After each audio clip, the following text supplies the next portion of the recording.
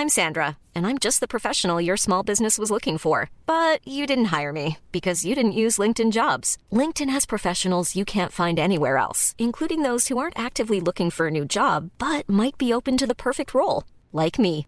In a given month, over 70% of LinkedIn users don't visit other leading job sites. So if you're not looking on LinkedIn, you'll miss out on great candidates like Sandra. Start hiring professionals like a professional. Post your free job on linkedin.com/people today.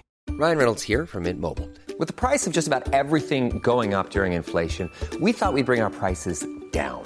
So to help us, we brought in a reverse auctioneer, which is apparently a thing. Mint Mobile Unlimited Premium Wireless. How to get 30, 30, bit to get 30, bit to get 20, 20, 20, bit to get 20, 20, bit to get 15, 15, 15, 15, just $15 a month? Sold! Give it a try at mintmobile.com/switch. $45 up front for 3 months plus taxes and fees. Promo rate for new customers for limited time. Unlimited more than 40 gigabytes per month. Slows full terms at mintmobile.com.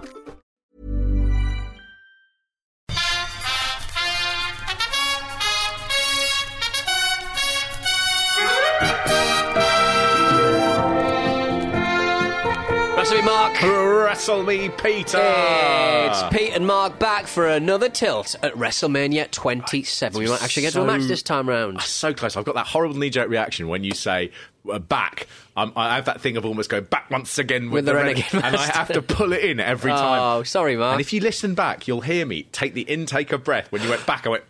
Back once again. Let's... Oh, we can't stop it now. Let's. Oh, God. Hey, look, we're recording this quite early on in the year. Yes, okay. It's, we are in early April now. Mm-hmm. And so this, you guys will be hearing in... Early May, you'd say, yes. So what you will have missed is both of our birthdays. Now, Pete, you are really, really generous, and you always give me lovely presents through the year, and you always do it. Now, I tried really hard to get you some good stuff, but then lockdown happened. Yeah. And I was like, shit, I can't get anything good. But one thing did arrive. So this is a little birthday present for you. Oh. It is very on brand. Oh, yes. Oh, that is wonderful. That is... Big Show and Big Boss Man in their celebration. It's so horrible. One of my favourite scenes in wrestling is Big Boss Man driving his Big Boss police car. He's now a policeman now. Pulling a man in a casket with his son, the son of the dead man, on top of the casket. And by dead man, I mean Big Show's son. Big Show is on top of a casket. It's a pin badge. It is a lot to take in. It's a double pin badge. It would really work nicely as like those little collar pins you get. So you're like, it really would. On one side of the collar, on you'd your have wingtips. Yeah, you'd have Big Boss Man driving his police car. It's two separate pins attached with a chain, isn't it? That's what's so amazing. We have to take a picture of that. It's so funny. It is good. The creator is on the back. It's really worth if you want one of these. 20 apparel, 20 by 20 apparel. Yeah, fantastic. He is a big wrestling man, and he delivered that most excellently.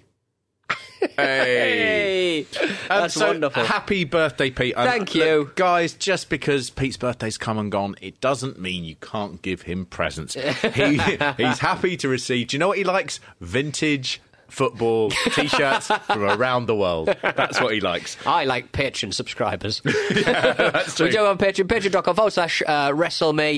If you want to get involved, if you want to hear more from WrestleMania 27, you get the whole thing in one big lump, all the pay-per-view in one big lump, and you get an extra show every single week, and we don't have to talk about all of this modern muck. We can talk about some stuff that you want to hear. Get involved. It's a meritocracy. It's not an autocracy. Let us know what you want to be hearing, and we will doing talk about the best stuff. Great American Bash 1990 this month. Yes. And it's a banging podcast. Sorry, that was a Freudian slip.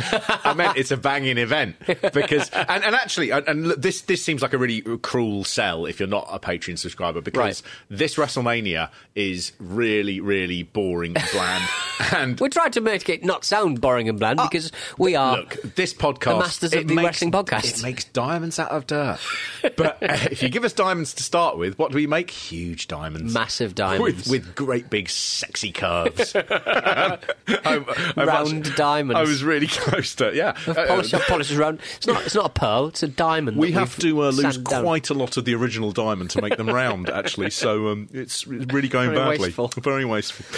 This is the fabric of Americana. This is the epitome of pop culture. This is the pinnacle of entertainment. This has been written by a fucking English grad who I don't think he's seen a great deal of wrestling before. No. That is Michael Cole's opening words to this WrestleMania. It sticks out like a sore fucking thumb. It really does. The epitome of pop culture. It's just, I'd sing it right in like a university. What do you write at the end of the year? Never, I do one. A dissertation. Dissertation. Yeah, and it's that sort of thing where you've gone, unlike everybody else who is looking at the work of Vederkind, I have chosen to cast a critical eye over the epitome of pop culture. Some would say the fabric of Americana, the pinnacle of entertainment, WrestleMania, and you'd still get 0 on it. You know, just, Gets out. Nice try, doofus. This is a funny WrestleMania insofar as the commentary teams are a bit all over the place. Yes. The reason for that is there's a match involving two of them, Michael Cole and Jerry Lawler. So you get different people dropping in and out through this. Through most of it, Michael Cole is sitting in a plastic box, which is called the Coal Mine. Where he's erected this to keep Jerry Lawler away from him. Right, They okay. have basically started feuding. And this at the time was quite a big angle. People actually were looking forward to seeing Michael Cole get his comeuppance. Right. But Michael Cole is during this period playing the heel announcer, and so you just have a lot of squabbling on air, which doesn't make for a particularly enjoyable. It's a funny thing where when you get someone like Gorilla Monsoon and Jesse Ventura supports the bad guys, but he's also not continually going, "You stupid fat piece of shit, Gorilla, you stupid moron with your great big sausage hands." And in this, I mean, there is a bit where they are calling each other morons. And Jerry Lawler, you can tell, gets annoyed a couple of times.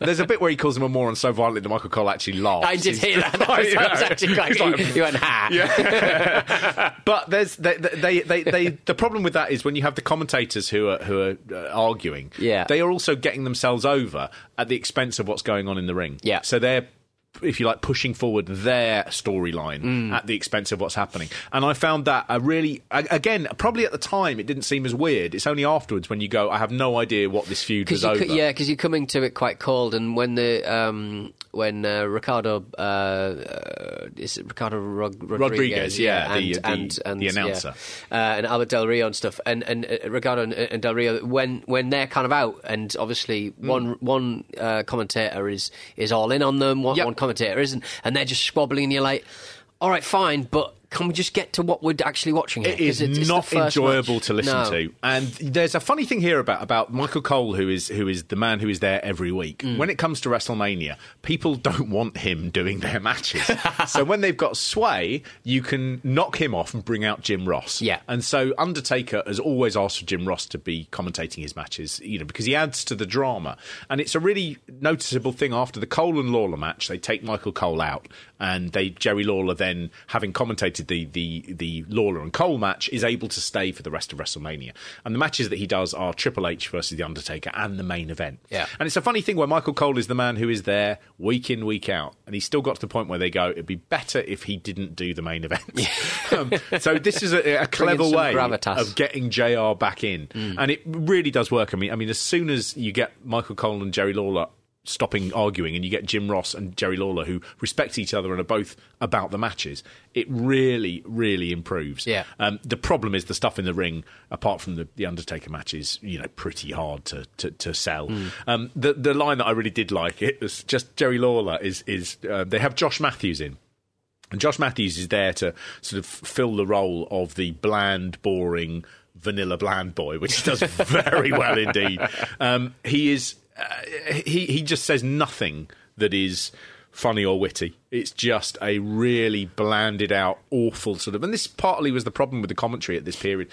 the product wasn't helped by the commentary. It was very difficult not to listen to it and just go, I can't stand any of this. Matt Stryker, Josh Matthews, and arguing Michael Cole and Jerry Lawler. It's like hell. The bit I did like was Jerry Lawler just goes, yep, Snoop Dogg is in his house. And Cole, who's not in shot, just goes, oh, that was good. But no one's getting over. So No. I sort of I don't like Michael Cole, and then Jerry Lawler speaking, and I go, yeah, Cole's got a point there. Jerry Lawler's really tired and hackneyed. And then Lawler will go, you're shit at this. And Michael Cole will go, you're fucking stupid. And I sit there and just go, I agree with all of this. And I hadn't thought of it before. And you really exposed the product here. You have. What's the best you can hope for this? that I somehow go, both of these people are brilliant. I think the one who is telling me that the other one is awful is wrong, but I respect his opinion because he's so good that I also think he's right. I don't know. Awful. First match, Pete. Yeah. World champion Edge with Christian versus Alberto Del Rio with Brodus Clay.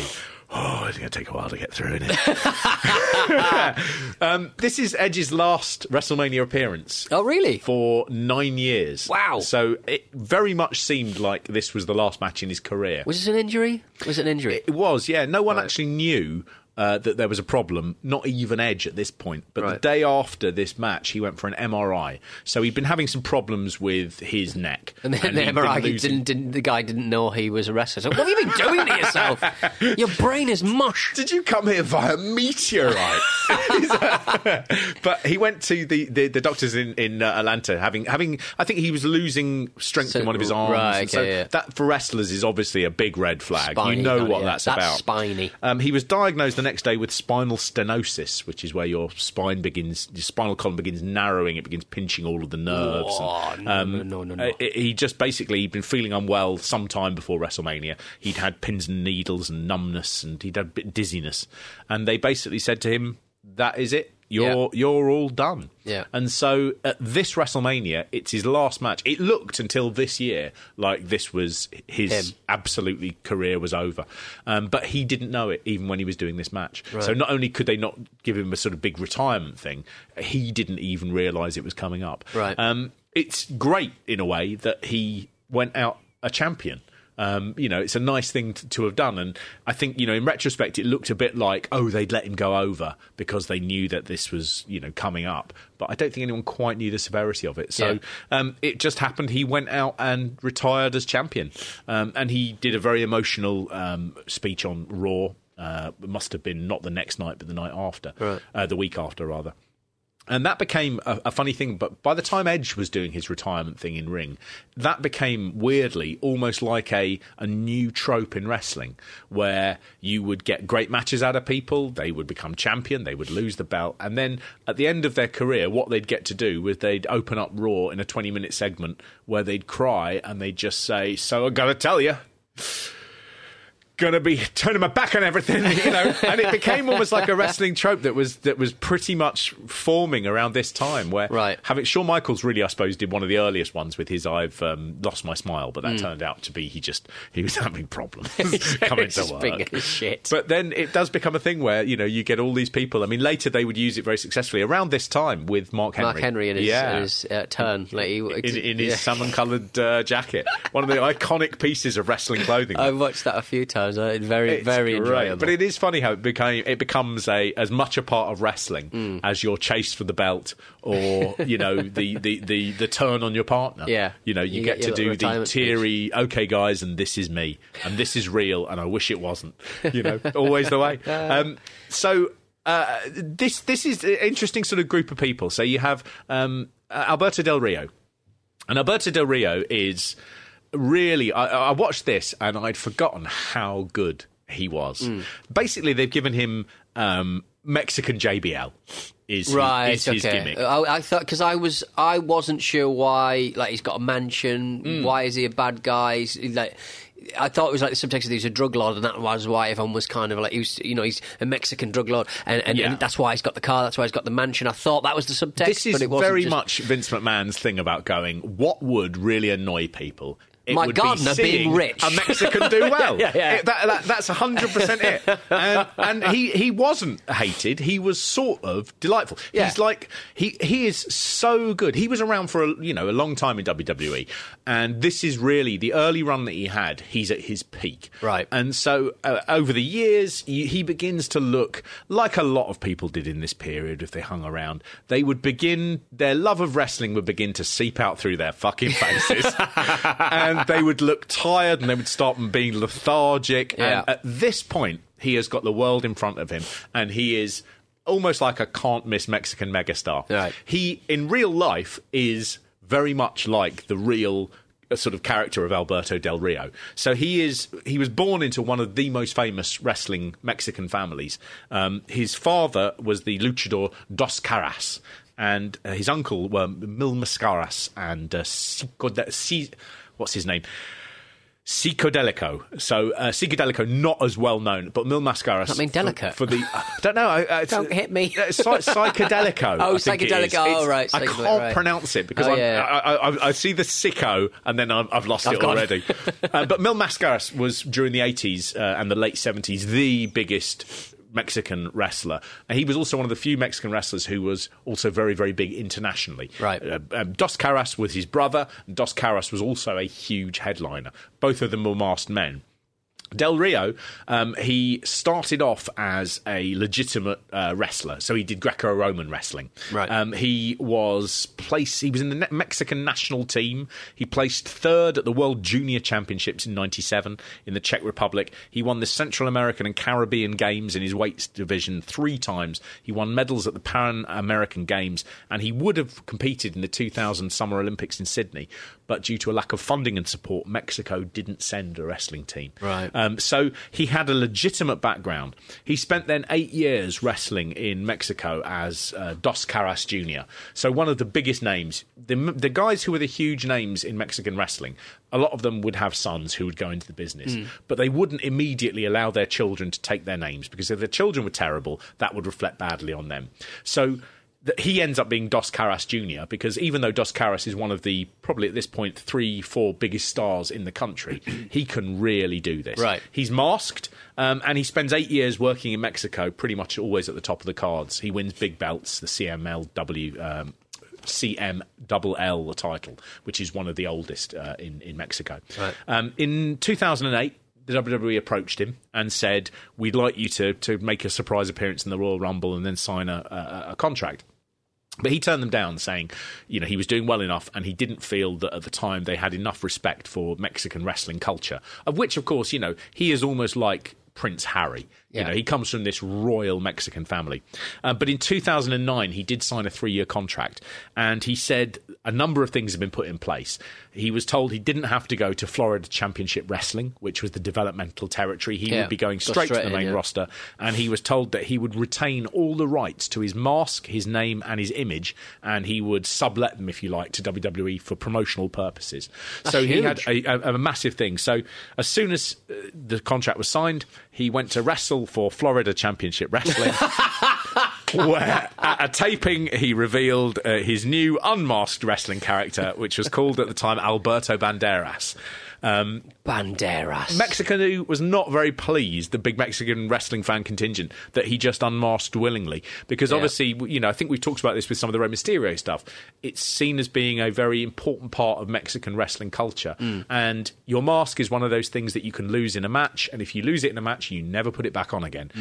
You shouldn't be, like Rey Mysterio did, losing your mask every now and then because WCW don't have any respect for it. But he willingly just went, what the fuck? His career was it was decent. He was a mid-carder at times. He was a main eventer, but they just never quite pulled the trigger on him properly. He was so charismatic in his first run, and he just comes out when you know how tired he will look in the future. It's impossible not to go, oh man.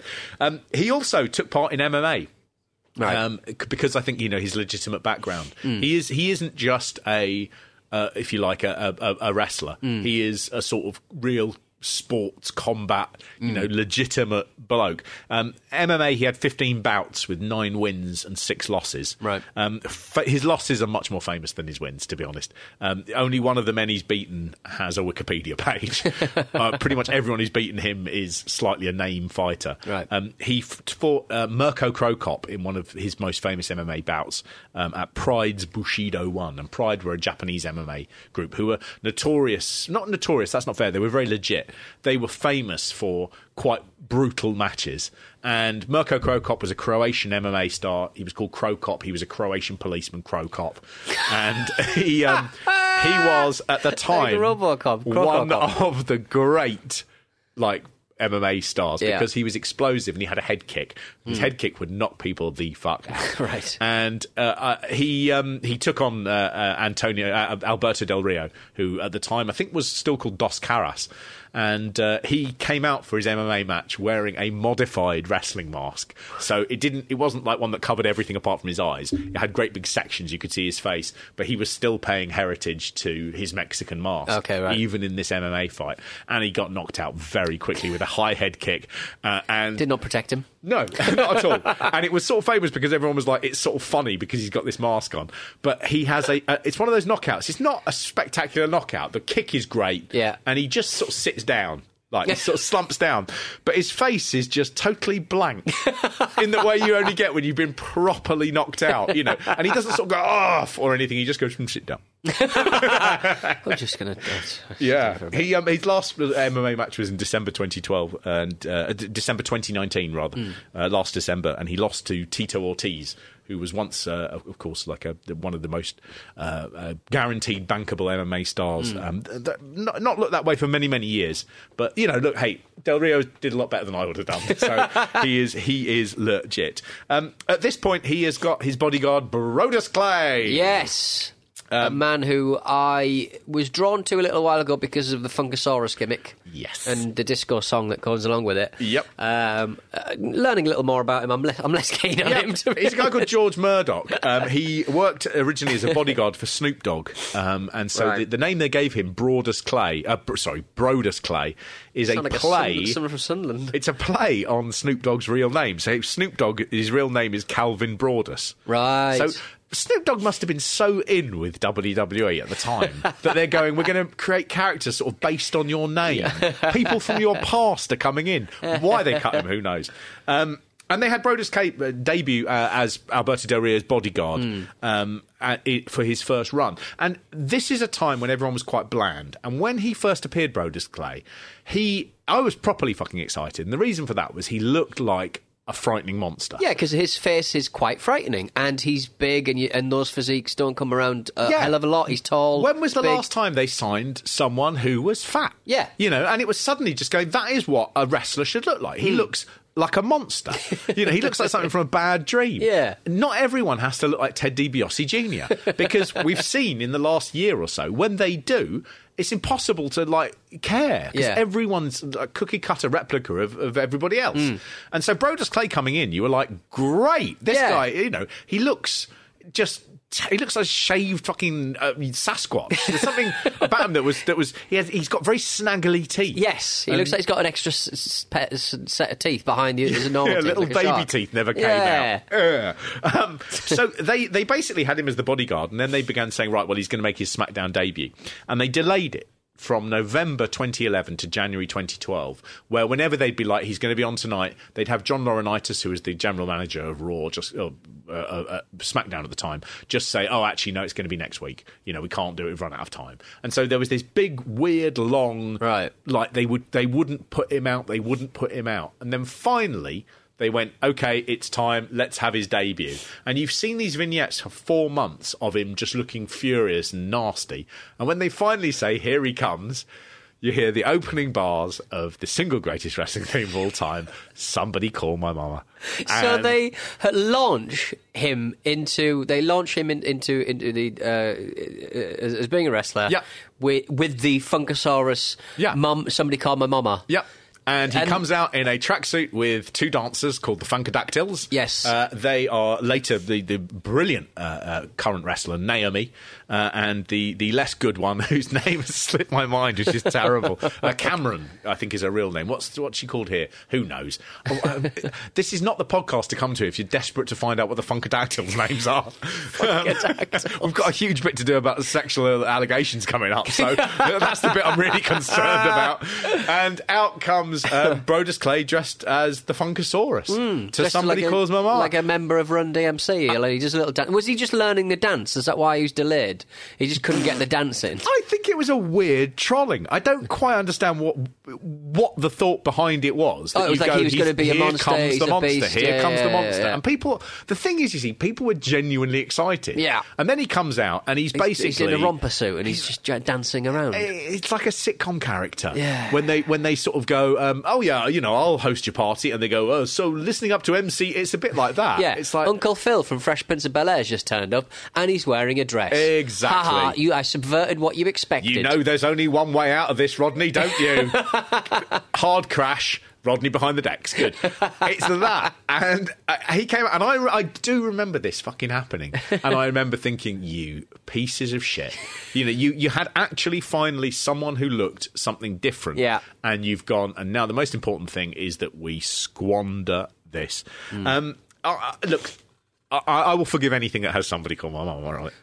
Now, it is Somebody Call My Mom. It's an endlessly excellent song. It's great. I think it's one of the best wrestling themes of all time. It's just someone pleading to call their mama. It was originally the music in WCW of Ernest the Cat Miller, right? And you know how little they cared about WCW. They bought the company and its trademarks. So they bought all of the music as well, right? Yeah, and they bought all of the music as well. So it wasn't original. They have basically used the music for the occasional WCW stars they would get over, but very few of them, because a lot of the WCW stars were repackaged. But they'd use, I don't know, Goldberg's theme, that sort of thing. And yet someone went through and they went, do you know what? I know you're not interested in all this, and I know it's just, we don't reuse WCW stuff, but have you heard Somebody Call My Mama? And it's been used a few times. I think it's been used since as well. I think I've heard it a couple of times where people have where they've used it almost like background music, where they've gone, so please welcome the recipients of the check that we've given. It's like library music that was included with iTunes. You'll hear everywhere. I love it. I was thinking about this because I think someone had asked me on Twitter, just saying, what's your favourite themes? Someone did ask us if we could do a little Patreon episode on some of the albums that WWE released, and I think that is a really fun idea. I think it's a really good one. But when it comes to wrestling theme tunes, I've been thinking about this. It's actually been sort of a good way to get through lockdown. I can spend 2 hours every night thinking what is the best, and all different reasons. But I go the Midnight Express theme, which again is a sort of, doesn't sound like a wrestling theme tune. It's really good. I play that. It's like 80s sort of weird synthy instrumental. Right. It's got to be Somebody Call My Mama. I think it's up there. It's just I used to play it on my radio show as a background music all the time. I love it.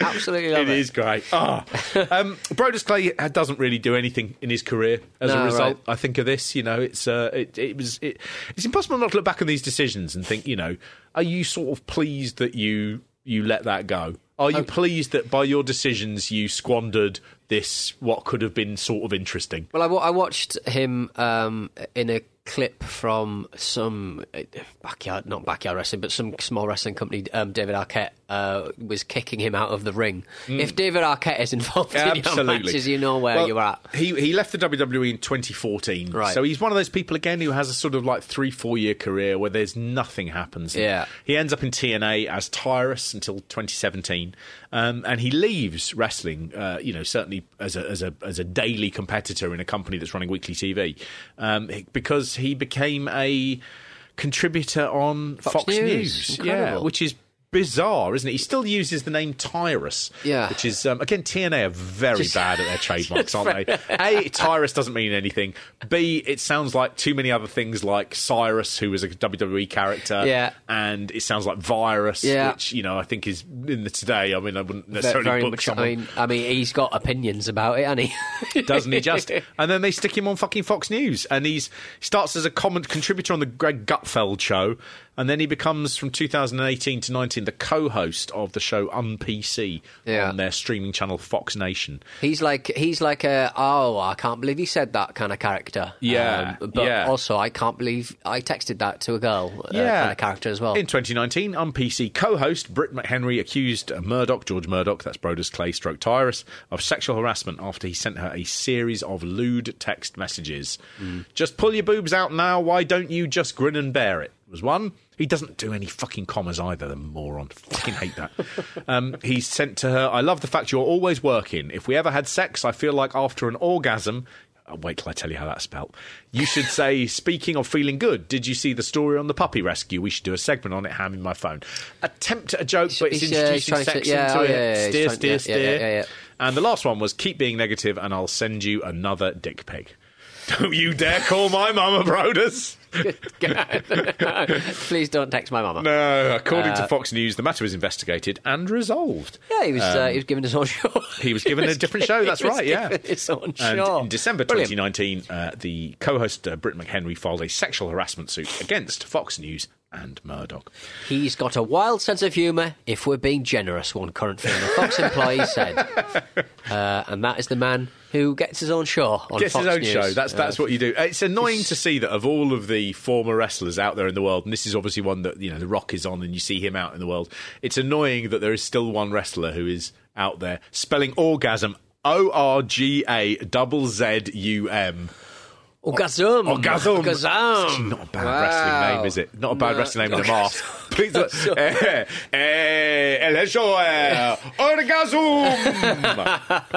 Coming out really quickly before the music's even played. Diving underneath the ring like that wrestler.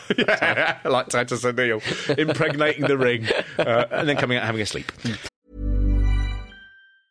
Hiring for your small business? If you're not looking for professionals on LinkedIn, you're looking in the wrong place. That's like looking for your car keys in a fish tank.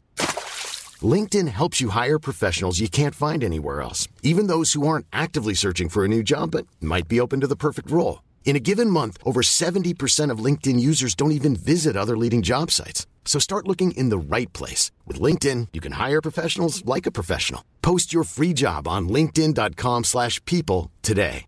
If you're looking for plump lips that last, you need to know about Juvederm lip fillers. With Juvederm Volbella XC and Juvederm Ultra XC, your lip look, whether it's subtle or bold, can last up to 1 full year with optimal treatment and no additional maintenance. Find a licensed specialist and see if it's right for you at Juvederm.com today. That's JUVEDERM.com. Add fullness to lips in adults over 21 with Juvederm Volbella XC or Juvederm Ultra XC. Do not use if you have severe allergies or a history of severe allergic reactions, or if you're allergic to lidocaine or the proteins used in Juvederm. Tell your doctor if you have a history of scarring or taking medicines that decrease the body's immune response or that can prolong bleeding. Common side effects include injection site redness, swelling, pain, tenderness, firmness, lumps, bumps, bruising, discoloration, or itching. As with all fillers, there's a rare risk of unintentional injection into a blood vessel, which can cause vision abnormalities, blindness, stroke, temporary scabs, or scarring. For full, important safety information, visit Juvederm.com. This Mother's Day, celebrate the extraordinary women in your life with a heartfelt gift from Blue Nile. Whether it's for your mom, a mother figure, or yourself as a mom, find that perfect piece to express your love and appreciation. Explore Blue Nile's exquisite pearls and mesmerizing gemstones that she's sure to love. Enjoy fast shipping options like guaranteed free shipping and returns. Make this Mother's Day unforgettable with a piece from Blue Nile. Right now, get up to 50% off at BlueNile.com. That's BlueNile.com. Even when we're on a budget, we still deserve nice things. Quince is a place to scoop up stunning high-end goods for 50 to 80% less than similar brands.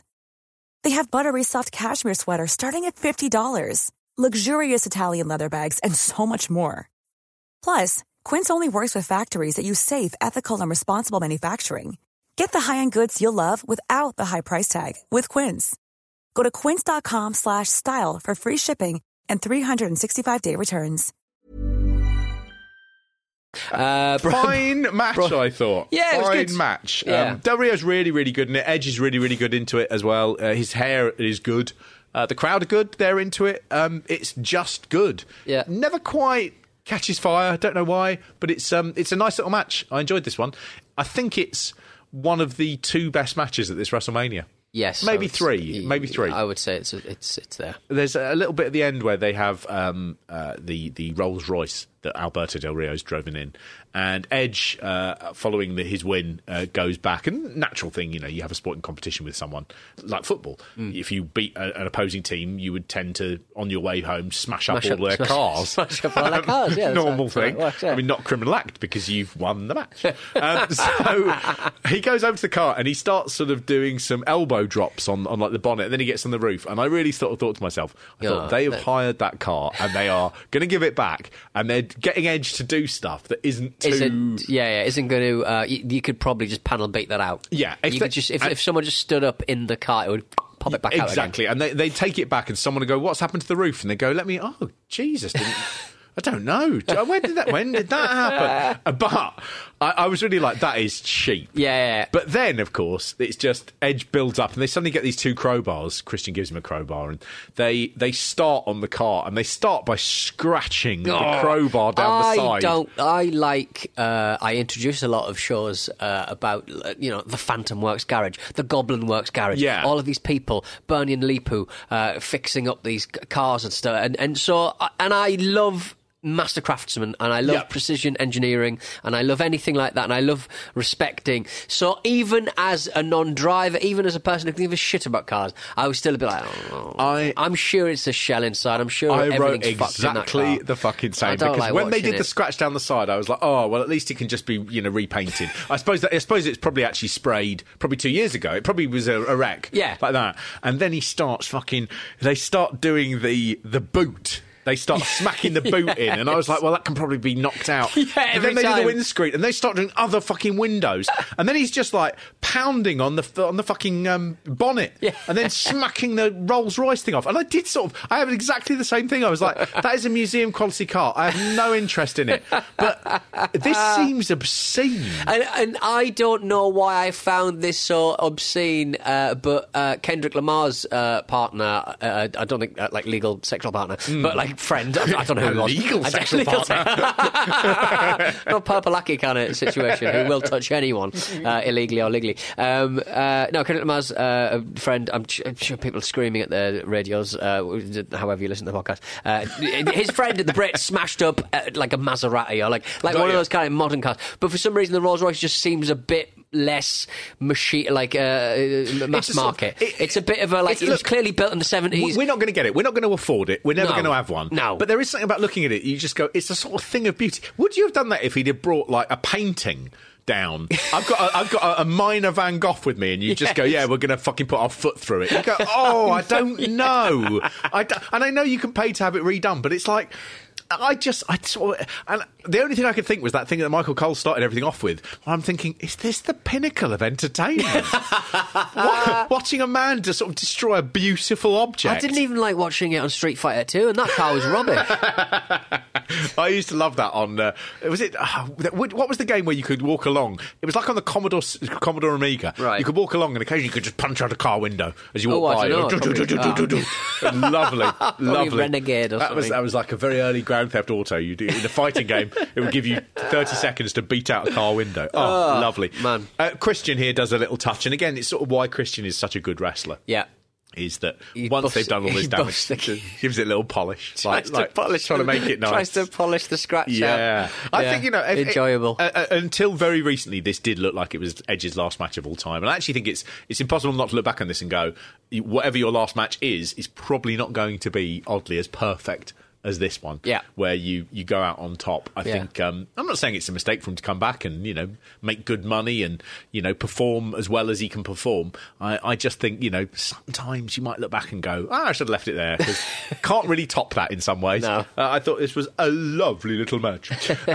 Let's crack on. Yeah. Let's crack straight on. And I think what you've got here is you've got the second good match in a row that might begin to make you think that this WrestleMania is going to be good. Yeah, because if you watch these after we talk about them or as we talk about them, you'd be like, actually, guys, I really enjoyed the World Cup. The can't be all bad and everything. This seems like a long, long time ago since we saw these matches, and I only watched it last night. Yeah. This is Cody Rhodes versus Rey Mysterio. What Culture had this match as the best match of this WrestleMania in their big rundown of the best match at every WrestleMania. Okay, right, yeah. So they were like, when it comes to WrestleMania 27, this is the best match. Yeah. Is that looking through the lens of what Cody Rhodes has become? No, I don't think so particularly. Right. I think there is a thing if you're doing a list like that where you don't want to continually give The Undertaker the match of the night. Yeah. That makes for a boring list. Well, also I think people watching The Undertaker match, I think would probably say, well, I've seen a lot of him in the main show. I've seen him do better. Yeah. This is, I think, one of Rey Mysterio's best WrestleMania matches. He had the one, obviously, at WrestleMania, would have been, 21, 22? 22, where he wins the world belt in memory of Eddie Guerrero. That was a big, And that was a huge match, but it was very short. Yeah. Triple threat, and it was about 7 minutes. And this match is a much better representation of Rey Mysterio's career in some ways, that you get to see him having a good match where he just never gives up. There's great determination, and it's a really enjoyable match to watch. It's a really good back and forth. I had totally forgotten how good Cody Rhodes was at this point. When just this period, I suppose, you're beginning to think that everything is bland because there's so much blandness around it. And watching this, I was shocked. I had no idea he was this good in WWE. I always think of it sort of like, he leaves WWE, he does the independents, he's really got a fire, and he becomes, the guy he is today, which is the legitimate second competition to Vince McMahon. You wouldn't watch this match and think that is the guy who is going to, become the if you like, not the enemy of WWE, but certainly the only viable competition to it. You wouldn't necessarily have watched this match and thought anything other than, another one of these guys. But watching it back with that sort of knowledge, I suppose, I was amazed by how good he was. I'd totally forgotten he was good at this point. Right. And he's really, really good. Okay, yeah. I really enjoyed this match. And Ray comes out dressed as Captain America. Yeah. Have you got a list of films that he could dress as? No, I haven't, I'm afraid. Well, I have. But, yay! He could have come out as Harry Potter in his Deathly Hallows. That would have been great. He could have come out as Thor. Because this was the first generation of the Marvel kind of films. The Tree of Life. Did you remember that film? I went to the cinema to see. That was awful. It was very strange. Or Rango. I would have liked to have seen him come out dressed as Rango. Or George Smiley from Tinker Tailor. That would have been big thick glasses, fucking really heavy wool coat, rubbing his glasses with the fat end of his tie. A load of nicotine on his fingers. That'd be good. I do have a problem with Captain America, right? And the reason for that is because I think that Captain America is very pro-America. Yes, right. Okay. That's not a problem in itself, right? But I think it would be at the detriment, and I think Captain America would help out the worst American over the best non-American. Yeah, he would be definitely helping out militias and death squads in Venezuela or Cuba. I think if it came down to it and there was a terrorist, let's say for the sake of like it being comic booky, they're from Romania or Transylvania, and they are about to shoot you or the Night Stalker Richard Ramirez. Captain America's duty is to say Richard Ramirez must be saved because he is, even though he may be the worst American, he is better than the best non-American. So I got very annoyed in this match. couldn't really concentrate. About the non-American Mysterio. Ray's also got a really disgusting little black beard that he's got a tie around as well, which is almost like a hangover from his Avatar costume from last year. And I was like, get rid of that, you horrible man. You look like some fucking sleazy barman, you naughty boy. I was really pleasantly surprised by this match. Fun mask. Fun mask. Everyone's got a mask on. They do. Cody Rhodes has broken his face. Yeah. They say, beautiful Cody Rhodes has broken his face. The funny thing about that is he had a fucking stinky gimmick, which is dashing Cody Rhodes. Yeah. And again, it's not like Ravishing Rick Rude, where he is like, You know, he doesn't care what you think. If you call Cody Rhodes dashing, you're asking people to just go, not dashing, fucking prick. Yeah. You know? and so... And also, his whole shtick being called a Rhodes, we remember what his dad looks like. What did Dad have to fuck to make that? Because he's good looking. I believe it was a Care Bear. the perfect combination. But, I mean, geez, I mean, he's given nothing with his gimmicks, and you can see... Because, Pete, we've said it before, we've said it again, you cannot keep a Rhodes down. Yeah. Cody Rhodes is wearing black trunks and black boots. They have given him nothing to work with. They've given him this fucking gimmick of dashing Cody Rhodes. He at least is doing a, let's break my face. You know, this used to happen quite a lot with wrestlers who thought they were pretty. Right. They'd always get their face hurt and they'd come back with a mask that was loaded. But he does this sort of Phantom of the Opera mask thing. And in the ring, he sells it really well.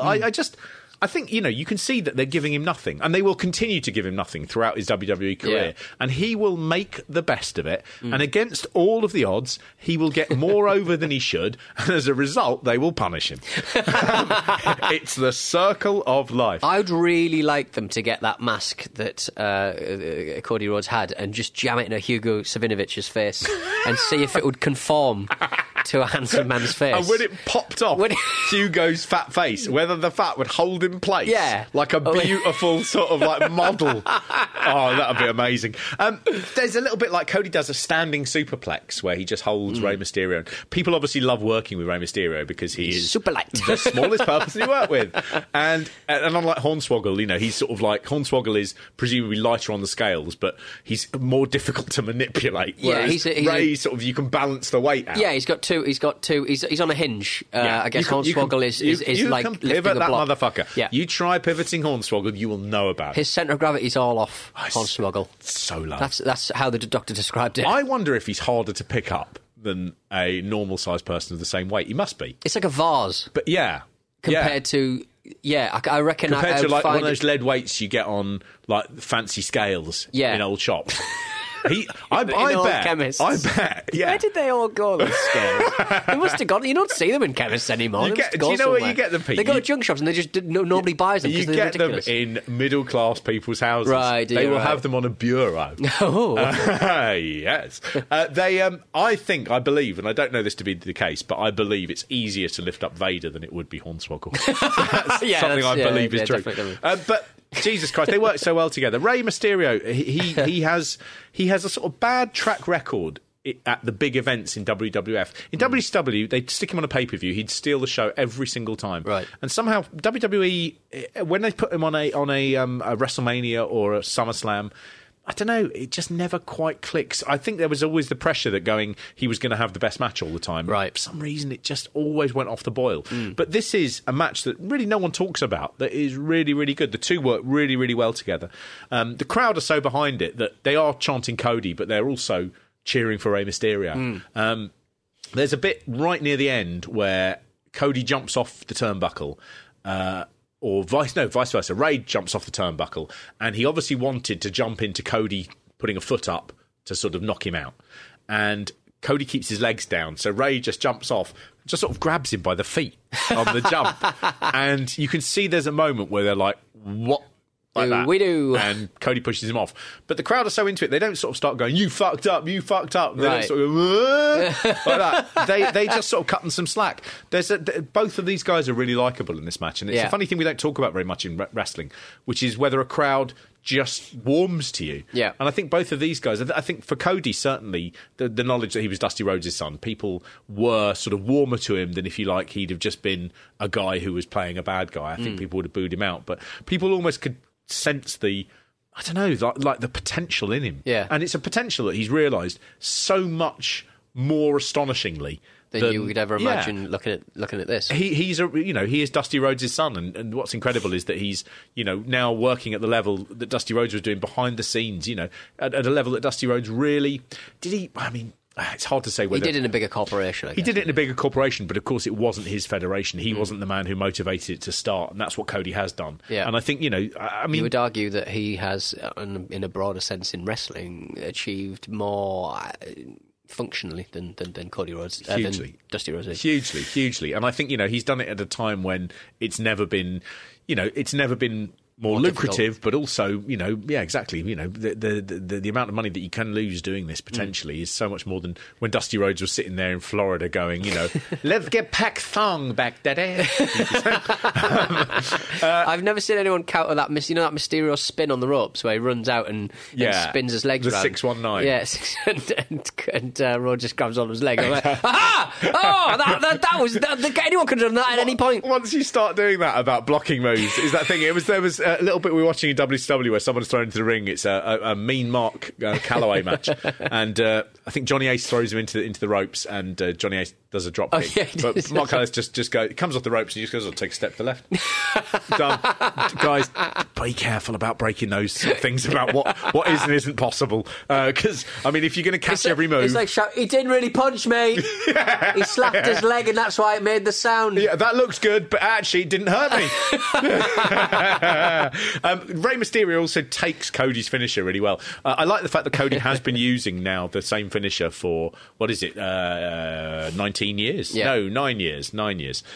He's been using the same finisher, the Crossroads, which is sort of at the time when you first started seeing it. You see it now, people take it brilliantly. They really land on their head and they really bounce off, and it looks fucking devastating. And this is one of the first times you see Rey Mysterio has actually bothered to say, "And what is the best way I should take this?"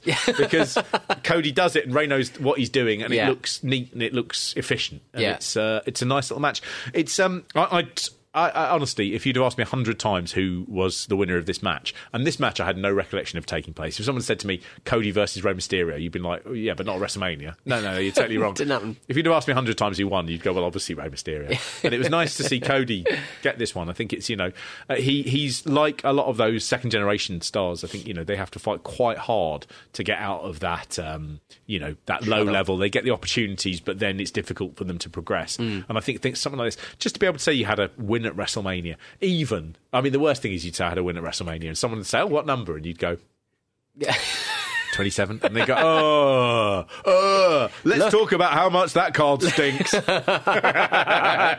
card didn't necessarily stink, it was just the way it was done was stinky. It was stinky.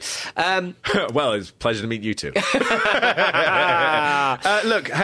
I cannot wait till next week because we're going to be on match fucking 3. Yes. Well done us. If you can't wait, you goddamn bastard. Head on up to Patreon, support us on Patreon, and you get an extra show, not necessarily about WrestleMania. You get an extra show a week, you get a newsletter, you get ad-free WrestleMe's as well, so you don't need me telling you to join the army or, subscribe to things and that. But you also get the entirety of this pay-per-view. So if you want to know what happens next, head on over to patreon.com/WrestleMe. It's as simple and as unalloyed as that. That's the gimmick. Patreon.com/WrestleMe. That's our 2x4. That's our whore. That's our USA. Just head on over there and we'll sort you out all nice. I'm going to get a t-shirt that says, that's our hoe. WrestleMe Pete. I'm the Pimp Master. WrestleMe Mark.